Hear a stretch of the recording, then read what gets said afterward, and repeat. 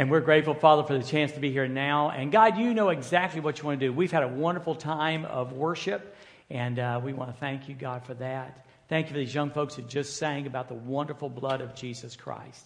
And God, I want to pray that you're going to take what's fixing to be said and stitch it all together and make it something powerful in and for your name. We pray for that. And God, I want to ask, Lord, if there's someone here, and maybe perhaps on the radio, there are people that are sitting going, you know what?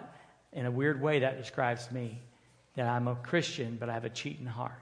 And so I want to pray, God, that you will direct our hearts and speak to us. And we pray in your precious name.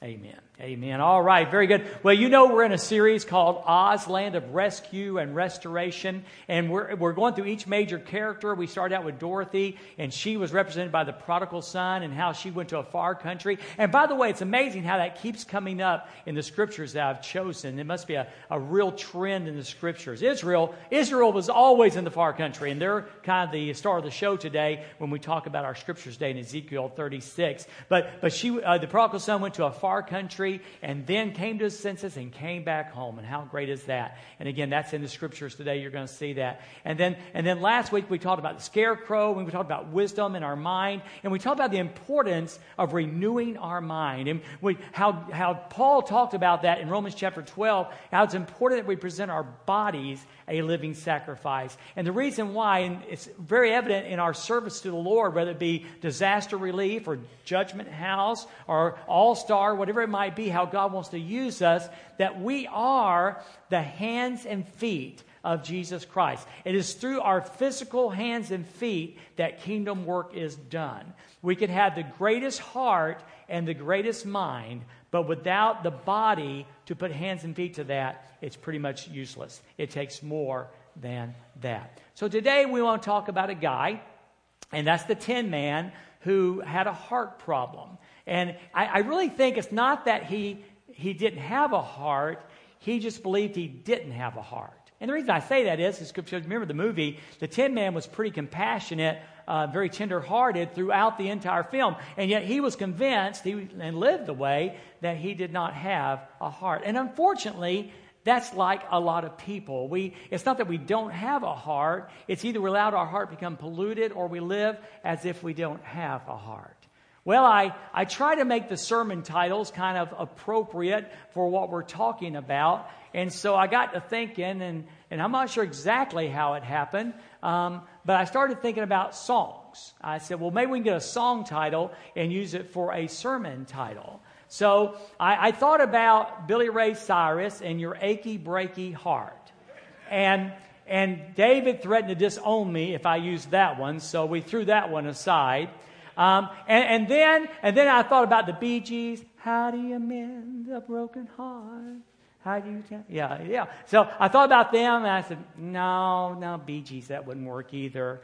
And I can't even attempt to sing this one, but I thought about Eagles and Heartbreak Hotel, you know? And I threw that one aside. But then I really came across one that I really think is the right one, and that was a song entitled Your Cheatin' Heart. And my plan was, and I may still attempt it here, we'll see. My plan was, I had Miss Linda Guest find me a cowboy hat. If you'll throw up there, if you can find Mr. Hank, there you go. There's Mr. Hank Williams. Let me get the tilt just about right, like that, and the smile.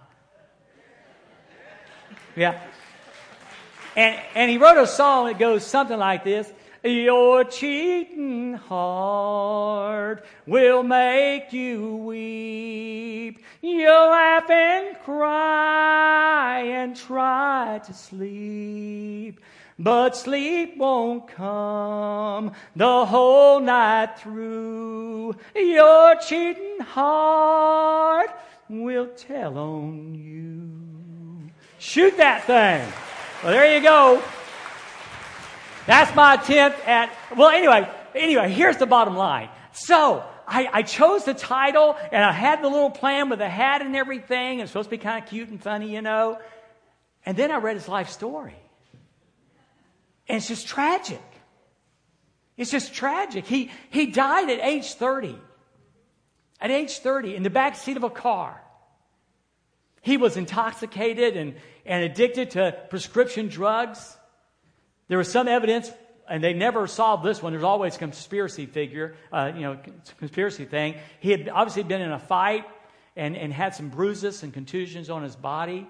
But it was so sad because he started out young and just never got on the right path. And when he was like 20 years old, he started singing. He was almost illiterate, except when it came to writing songs. And he married about 22 years old, a lady named Audrey, and she was a country music singer, and she kind of managed his career. And very, very early on, and really badly in 1944. In 1944, most of his band was drafted into World War II, and he was not drafted because he was 4F due to a back injury. And he just started drinking. I mean, he would show up drunk almost all the time. And somewhere along the way, when he was about 29 years old, somewhere in there in 1952, his wife was cheating on him. And the story said that no more was the ink dry on their divorce papers and she was remarried. And of course, Hank again was a drunk, an alcoholic, and a drug addict. And he had himself a girlfriend real fast too. And they were driving down to Texas in a convertible. And I guess this is what you do. I've never done this before, but I guess when you have a former wife that you didn't like, you talk to your new girlfriend about her.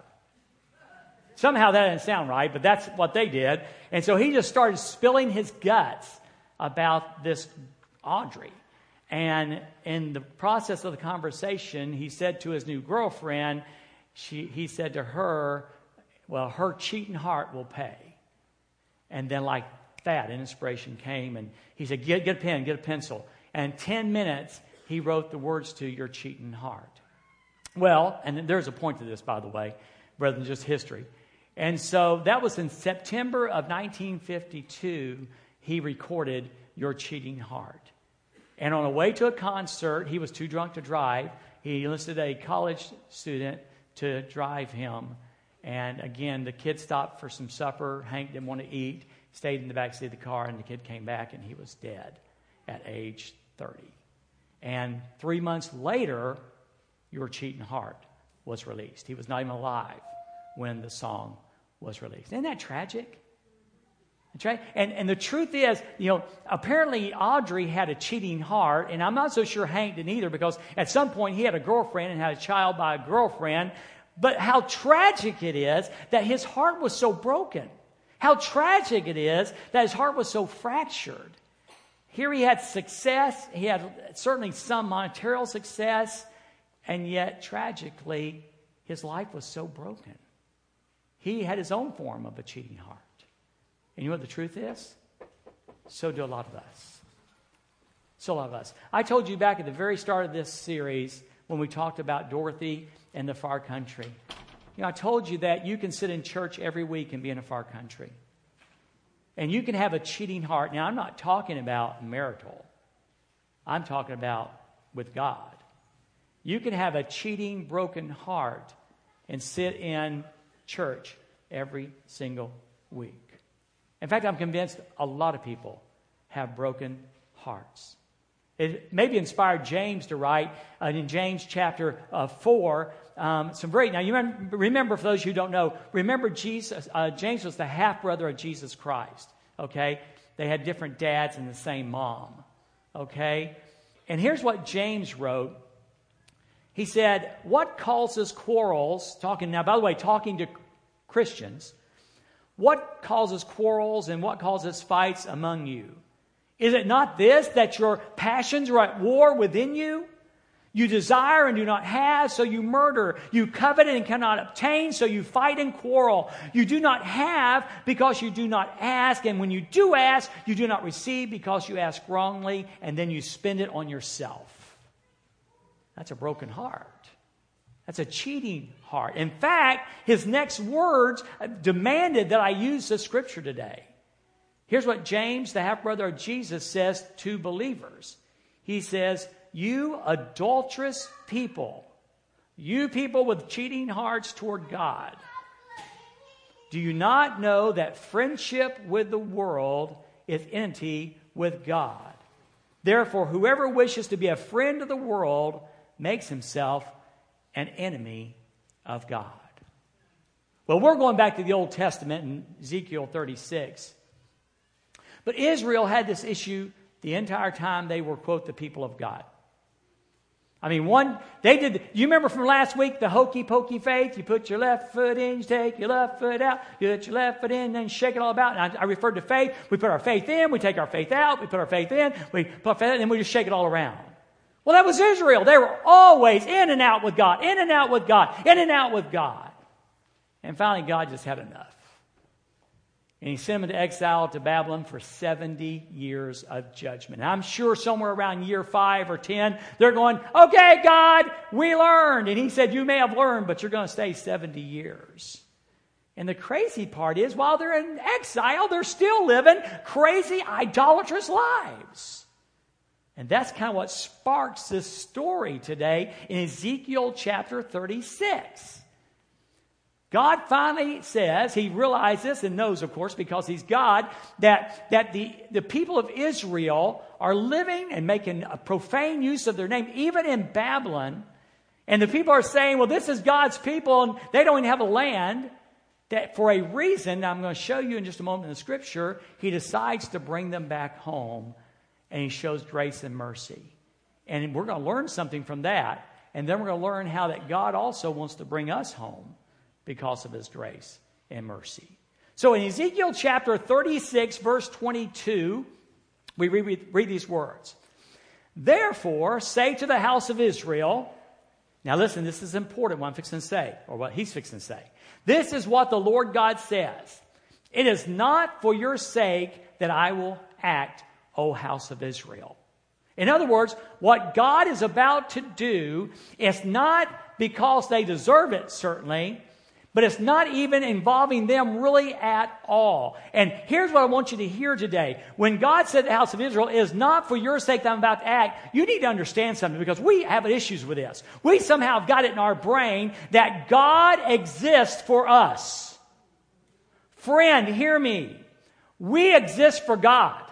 He is the creator and we are the created. He is God and we are not.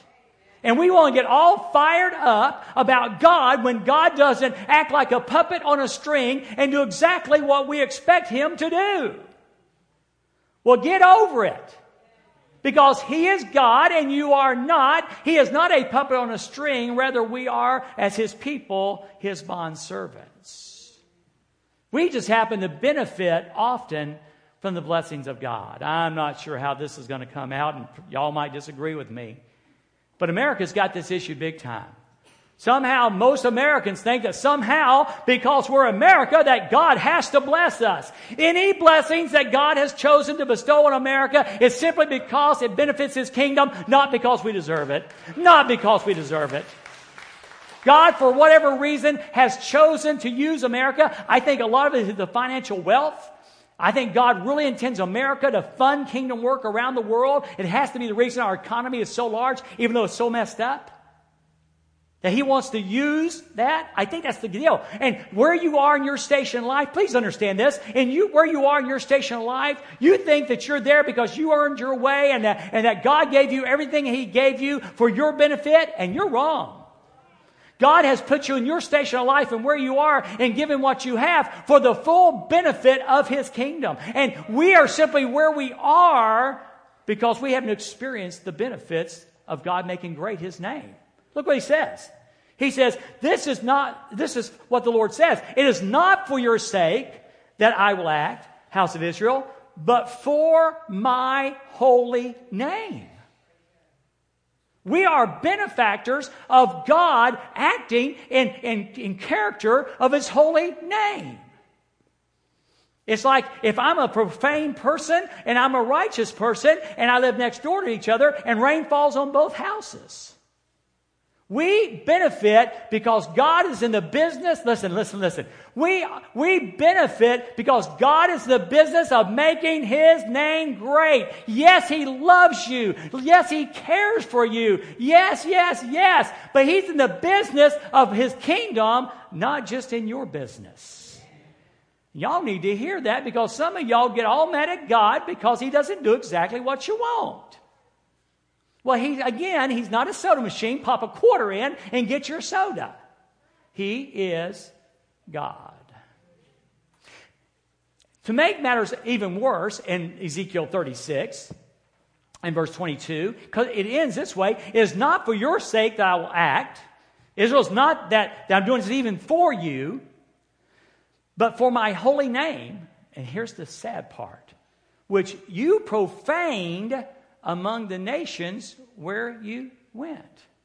Sadly, God's people profaned the name of God where they were, whether it's in their homeland or after the exile in Babylon. They profaned the name of God. Church, we need to hear something so clearly. It's so important that we don't become guilty of profaning the name of God.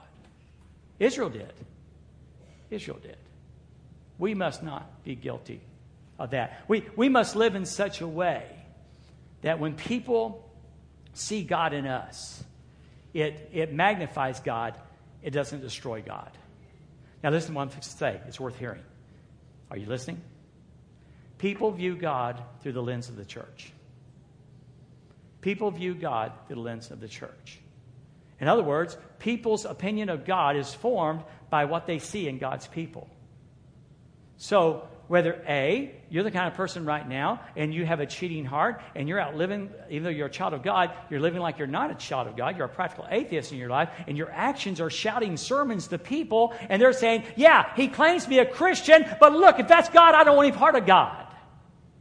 Or whether you're the person who goes to McDonald's and is critical of God or critical of the church, to all your lost friends, tell them how much you don't like God and you don't like your church. And whether you're doing that, you're still profaning the name of God. I'm telling you, the world sees God through the lens of the church. And when they see God in a wrong way, and it's us, God says that's so wrong. In fact, he goes on. He didn't finish in verse 23. He says, I will honor the holiness of my name. I will honor the holiness of my name. Which has been profaned among the nations, the name which you have profaned among them. Now watch this. The nations will know that I am Yahweh, that I am the Lord, that I am God. And he says, this is what I declare. When I demonstrate my holiness through you in their sight. The nations will know that I am Yahweh the Lord when I demonstrate my holiness through you, through God's people. And the prophet would say to us today, the world knows that God is God when he demonstrates that through who? Through his people. Through his people. If there's no other reason why to be holy in your conduct and holy in your attitude and holy in your actions and holy in your words, is because when we are, it demonstrates to the world out there that God is real. That God's not dead. He's still alive and he's still working.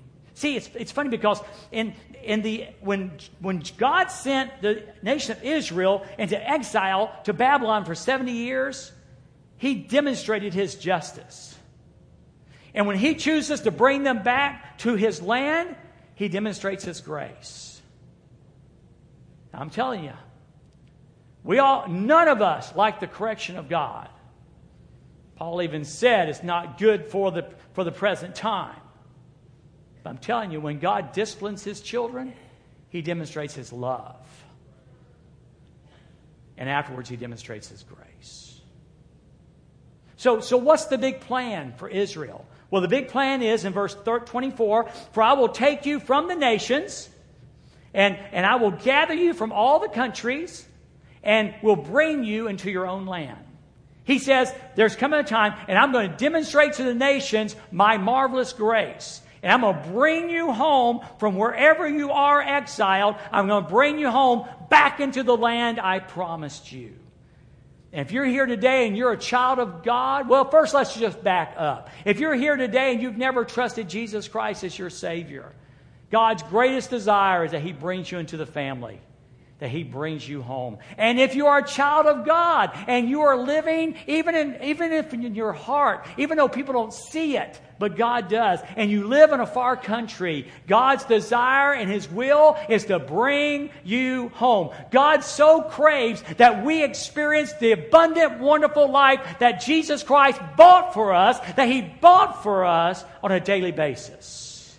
He wants us to experience all the joy and all the peace and all the wonder of the abundant life that Jesus spoke about in John 10:10. I have come that you may have life and have it more abundantly. Just like the nation of Israel is going to bring them home, God's desire for us is that we come home. So how would He do that? How does that play out? How is that practical to Dwayne in my life? Appreciate the history lesson. Learned about Hank Williams. That's really good. I even appreciate a little bit learning about Israel today. That's good. But Dwayne, what about us? Well, what God does for Israel, how He brings us about in Israel, He also brings about in our lives. Look what He says. In verse number 25, He says, the first thing I'm going to do is I'm going to clean you up. I'm going to clean you up. Now, notice something. He didn't say, I want you to clean. This is too good. I told him this in Judgment House. He didn't say, I want you to clean you up. Because in case you haven't figured it out, you can't clean you. You can't clean you if you're lost, and you can't clean you if you're out of fellowship. I learned a long time ago the thought process that I can do better, just don't work. My do-betters don't last very long. My do-betters last until the pecan pie is out of the oven. My do-betters do until the next Baptist fellowship at church. My do-betters do until Judy leaves town. That's what my do-betters do. You can't do better. Your do-betters won't do it. You need an action of God. And here's what it looks like in Ezekiel 36:25. He said, I will sprinkle you I will also sprinkle clean water on you, and you will be clean. God says, hey, nation of Israel, who's been so out of it, I'm going to make you clean. Now, we know that's symbolic in the Old Testament. Reaching into the New Testament, and we understand it's the precious blood of Jesus Christ that cleanses our sin. Hey, congregation, what can wash away our sins? But what can make us whole again? Oh, precious is the flow that makes me white as snow. No other fount I know. Nothing but the blood of Jesus. Your good intentions and your hopes, so maybes of being a better person or a better Christian won't do the job. But God is just waiting to restore fellowship by the continual application of the blood of His Son, Jesus Christ. I will sprinkle you, make you clean. He says, I will cleanse you from all your impurities and all your idols. I will do, and I will bring it about in your life. In fact, you're going to notice something, if you'll remember, as we go through these scriptures, the words I will appear all the time. It never says you will, it's I will. I will. Because see, God is so much everything in our salvation and our salvation process. Our salvation and our sanctification is all about God. All we do is surrender and do what He tells us to do. Now keep on here. Look what He says in Isaiah 1:18. Come now, let us reason together, says the Lord. Though your sins be like scarlet, they shall be white as snow. That they are red like crimson, they shall be as wool. Jump to the New Testament. 1 John 1:9. If we confess our sins, and keep in mind, this is written to believers. If we confess our sins, He is faithful and just to forgive us our sins and to cleanse us from all unrighteousness. It's true for salvation. If you're out there today and you've never asked Jesus Christ to forgive your sins, His blood applied will cleanse you from all unrighteousness. And you will have a relationship with God. But it's also true in our fellowship. That when we stumble and fall flat on our face spiritually, and our cheating heart leads to actions that are the actions of a cheating heart, you need to know this, that His blood restores the fellowship.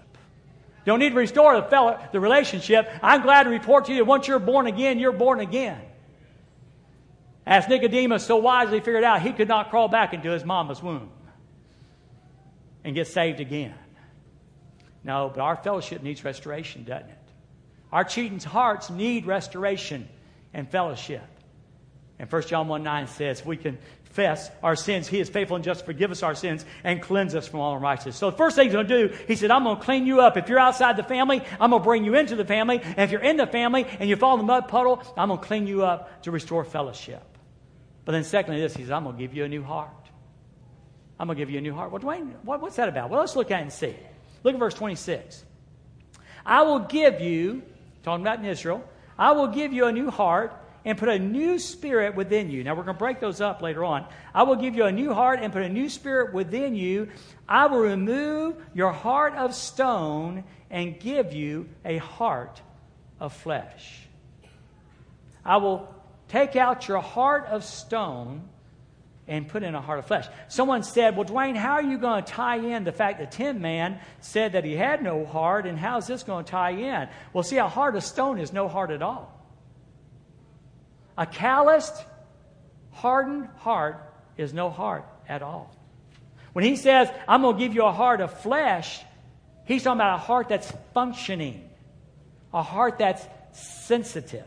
He said, I'm going to take out your hard, calloused heart, and I'm going to put in a heart that functions and a heart that's sensitive to me. You remember those days? Certainly you remember back when you first got saved and you thought Jesus was the most wonderful thing since sliced bread. You remember those days?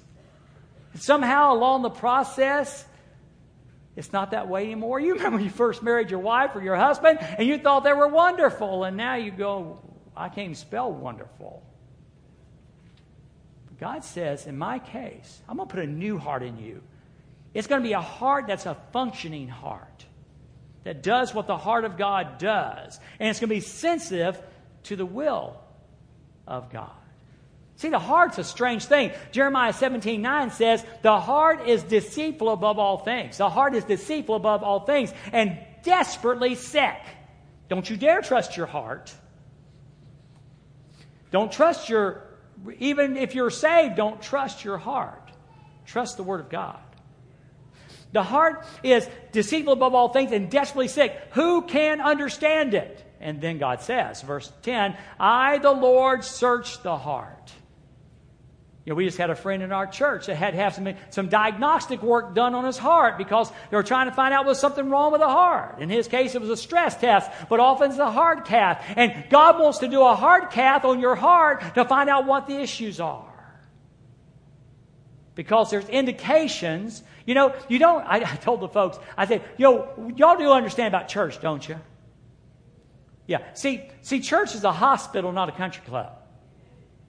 I told folks, people think, well, church is where good people go. No. Church is where people go who know they're sinners and need help.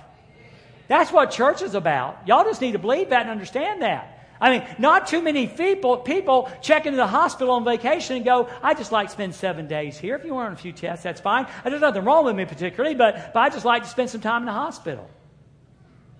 Well, if we're all fired up righteous, then why do we get here?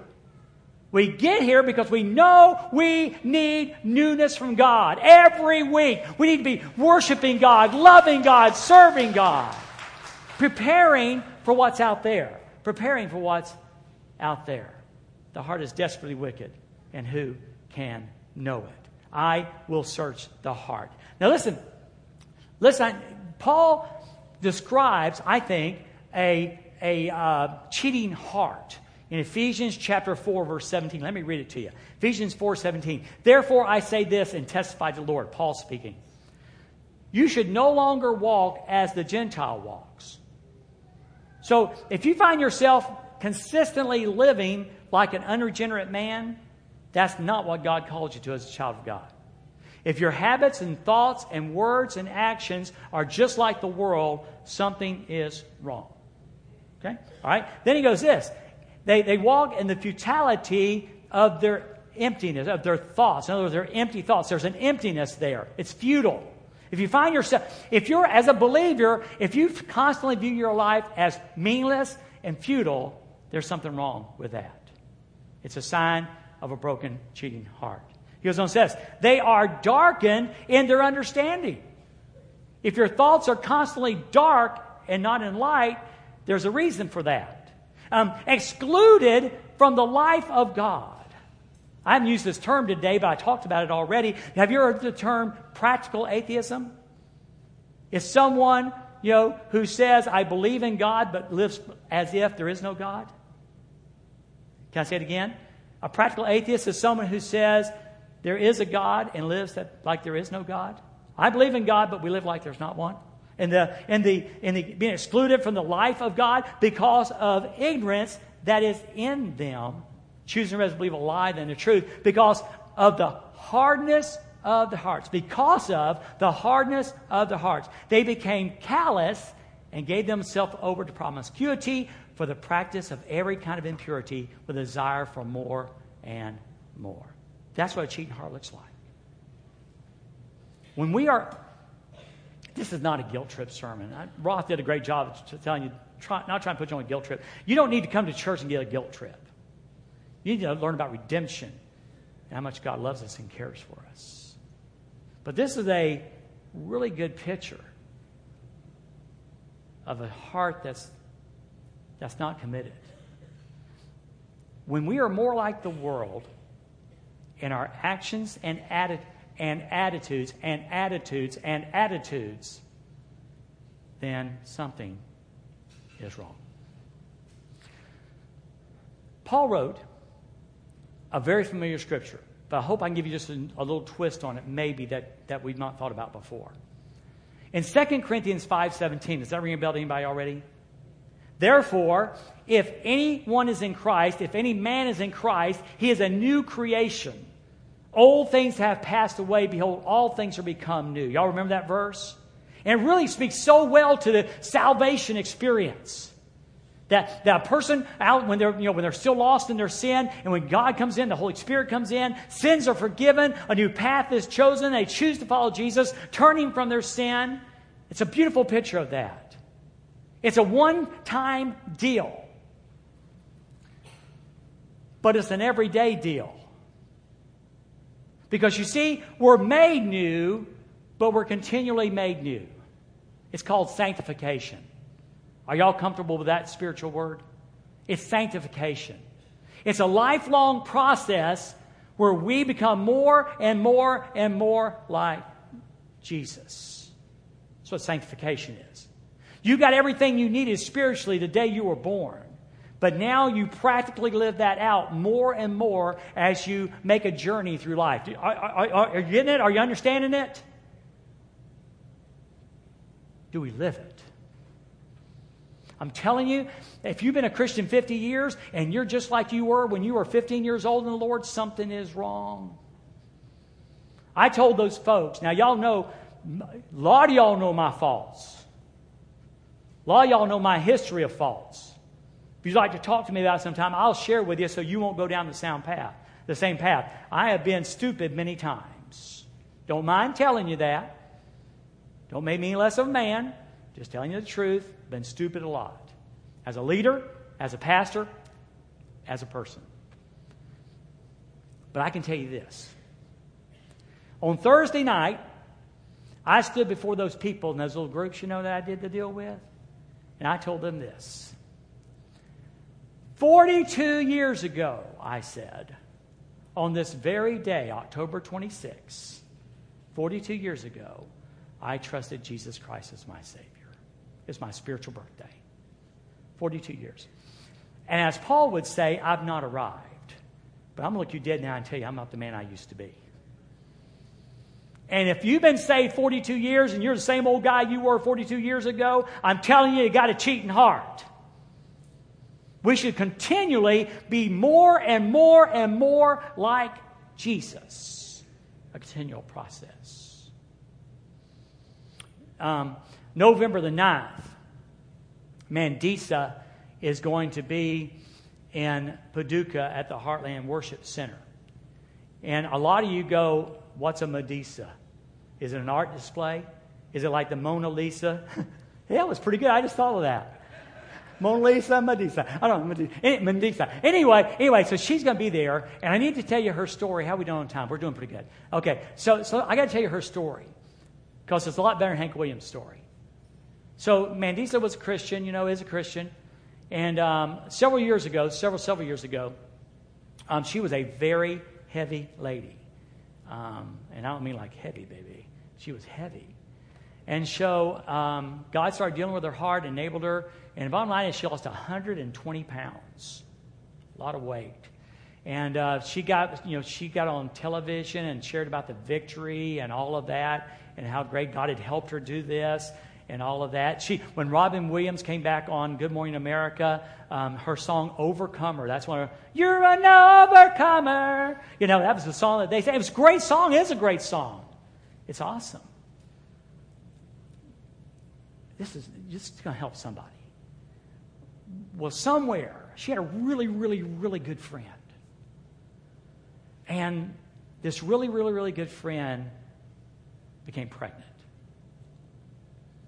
And either about the same time or right before, I think it was about the same time, after she was, I almost said she was diagnosed as being pregnant. That's probably not the right word. She found out she had breast cancer. And so, as an overcomer, Mandisa just claimed it, God's going to heal her. I know God's going to heal her. I know God's going to heal her. I know God's going to heal her. God's going to heal her. And just kept on, And finally, the baby was born. Cancer's still there. Still believed. Overcomer thoughts. God's going to heal her. God's going to heal her. And she died. And it devastated her. It devastated her. The one who sang Overcomer slipped into a very deep depression. I asked Judy, and she thought it was a couple of years.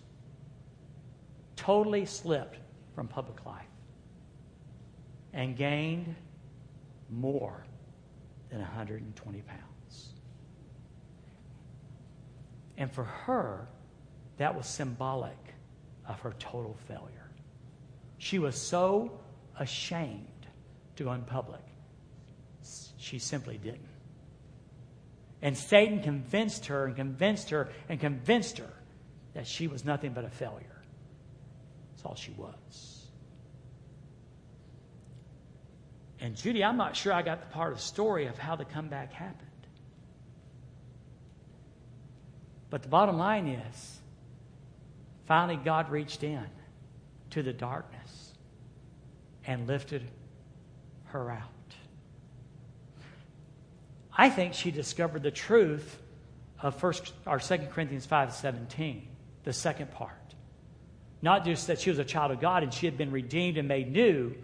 She understood the power of sanctification, that God was still working on her. She just wasn't finished yet. Now here's the words to the song that's her new hit song, and talks about this. And I'm telling you, it's good. Not scared to say it, I used to be the one, preaching it to you that you could overcome. And I still believe it. But it ain't easy, because the world, this is so good, the world I painted, where things just all work out, it started changing. And I started having doubts. And it got me down. But I picked myself back up and I started telling me, no, my God's not done making me a masterpiece. He's still working on me. He started something good, and I'm going to believe it. He started something good, and He's going to complete it. So I'll celebrate the truth. His work in me ain't through. I'm just unfinished. So I'll celebrate the truth. His work in me ain't through. I'm just unfinished.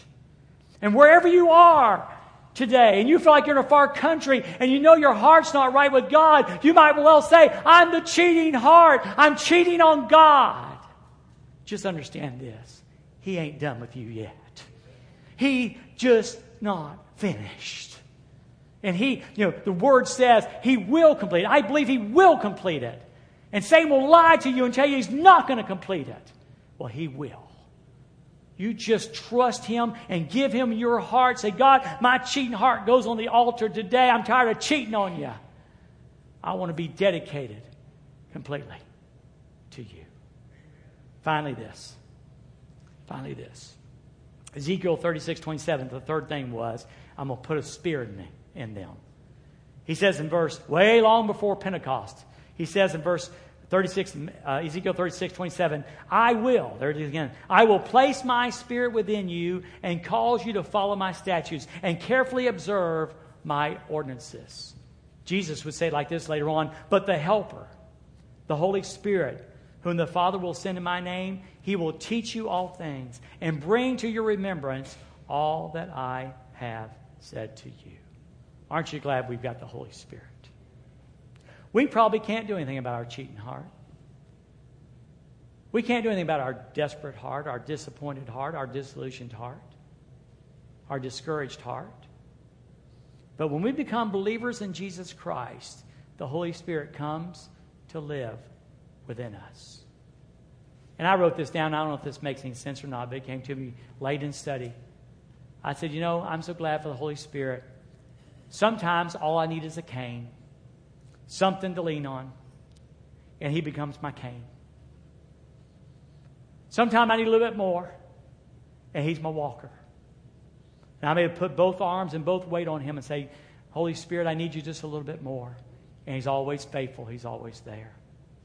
And sometimes I need a wheelchair. I need to be able to sit down and put my just everything in the wheelchair and let it carry me. The Holy Spirit is everything you need for Him to be. And you got all you'll ever need the day you got saved.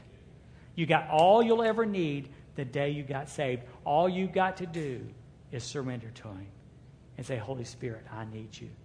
And He is there. He is there. And then in verse 28, he closes all up and says, then you will live in the land that I gave your fathers. You will be my people, and I will be your God. What a great ending. Unlike Hank Williams' story, it was just so tragic. God wants, well, first off, let me just be honest with you. Every child of God is going to have a great ending. Because if you're truly born again, you're going to be in heaven. I was hoping y'all believe that. But I want you to know this.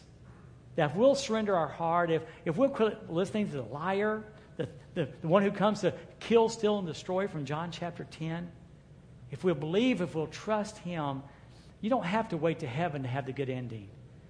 You can have the good endings here. If you're willing to just trust God that He's not finished with you yet, He's not thrown you in the garbage dump. He won't throw you in the garbage dump. He's still working on you. The masterpiece is not done yet, as Mandisa told us in her song. He's still working on me. So today, in this mess, whatever it was, if you're here today and God talked to your heart, and you understand, I spoke this so often in Judgment House through the groups I talked to.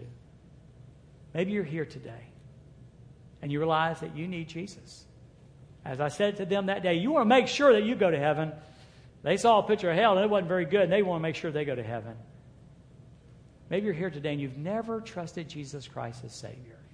My friend Brent's going to be standing down front. And we'd love to share with you, and I always told him this. I said, notice I didn't talk about religion. I didn't talk about baptism. I didn't talk about being a Baptist. I didn't talk about joining the church. I didn't talk about starting this and stopping that. I talked about putting your faith and trust in Jesus. And my friend Brent will be down here.